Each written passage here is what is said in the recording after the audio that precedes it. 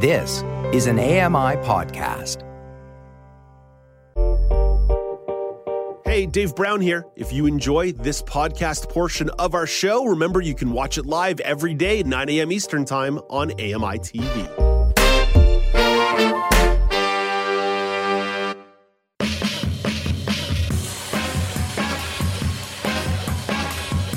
Welcome back. It's Now with Dave Brown on AMI. Let's head out to the West Coast to catch up with AMI Content Development Specialist Sylvie Fiquette. Hey, good morning, Sylvie.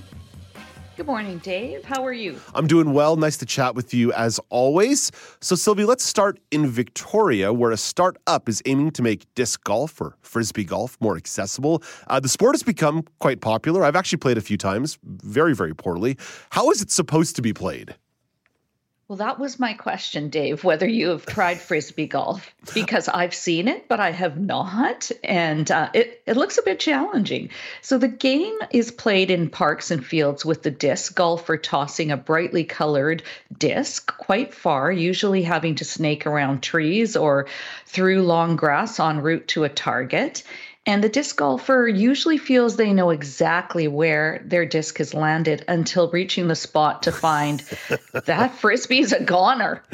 Yeah, there's no doubt that I've lost a couple of frisbees along the way in my playing very, very poorly. And part of it is, where'd that thing go? It went into a bush, and now I don't know where it is. So there's an innovation here. Who's behind the innovation? Who's trying to perhaps mitigate that? Yeah, this is great. UVic alumni Simon Park and Eve Olnick are co-founders of the Victoria startup, get this, Meep Meep, which has, very Looney Tunes, which has received plenty of interest with its stick-on disc golf tracker.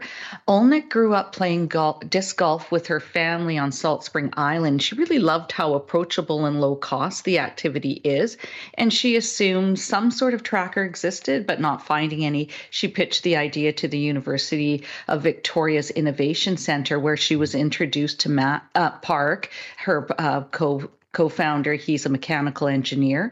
And 2.5 years later, they're a long way from duct taping a prototype to discs. And they've seen their product take flight with players across North America. Oh, Sylvie, what a pun there. That's well done. So I think I get a sense here, but how does the technology work? How does Meep Meep work? Yeah. So Meep Meep's locators stick to the frisbees with an adhesive ring that allows users to easily remove and transfer them onto another disc in their arsenal. When the disc disappears after settling in the grass or takes a wayward bounce off a tree, players open their Camosun College-developed Meep Meep app and press a button. Their tracker starts chirping to give off the location. So the founders are wanting to help the growth of disc golf, bringing the game to a wider community, hoping their noise-making tracker and accessible app will open the sport to those who are blind and partially sighted. So that's the magic word right there, because although this may not have been necessarily designed for people strictly who are blind or low vision, there is an accessibility component to this. So what have the founders said about accessibility?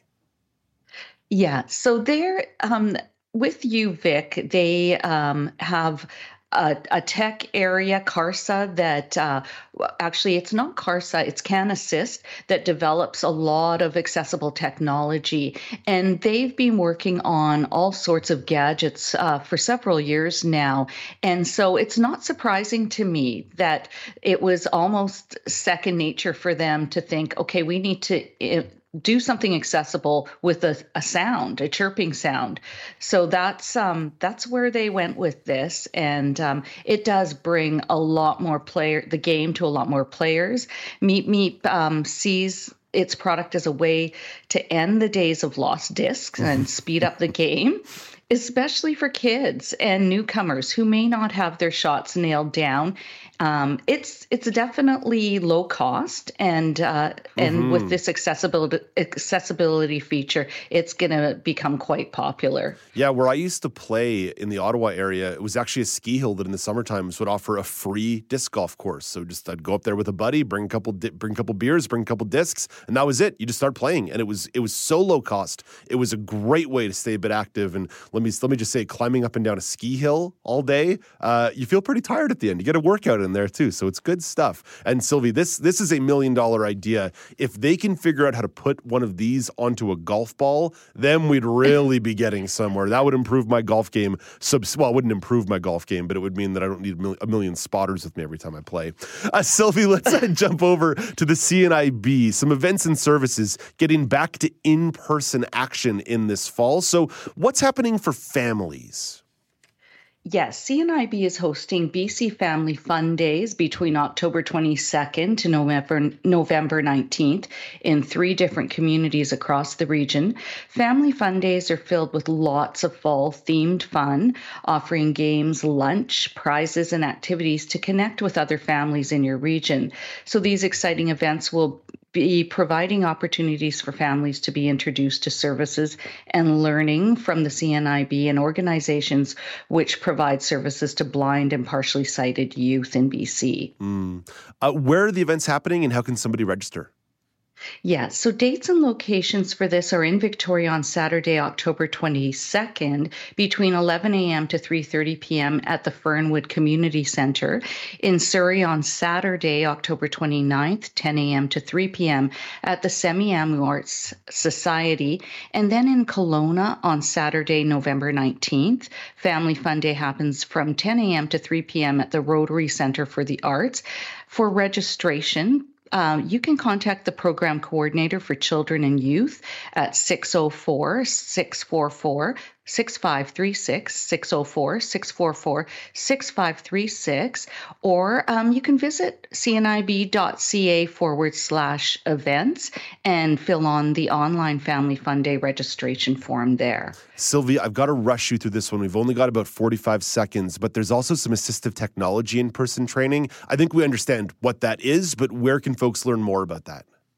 Yes, very quick. The Tri-Cities Assistive Technology Primer offered by the CNIB takes place in person on Tuesday, November 1st, 10 a.m. to 5 p.m. If you'd like information, you must register. Please contact Julia Bonnet at cnib.ca. That's julia.bonnett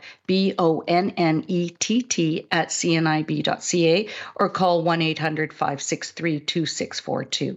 Sylvie, we're so grateful for these stories that you bring to us today. I know there's some air quality issues in Vancouver right now with some of the drought and the forest fires. Hope everybody's okay and safe on your end.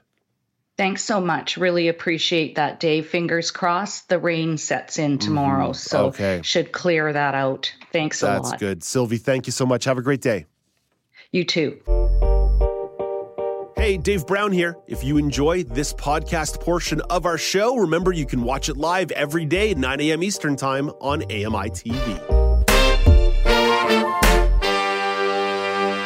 Join me every couple weeks for the Outdoors with Lawrence Gunther podcast, where we learn about outdoor tech and tips. Plus, we look at news affecting the environment. AMI's Outdoors with Lawrence Gunther is available from your favorite podcast provider.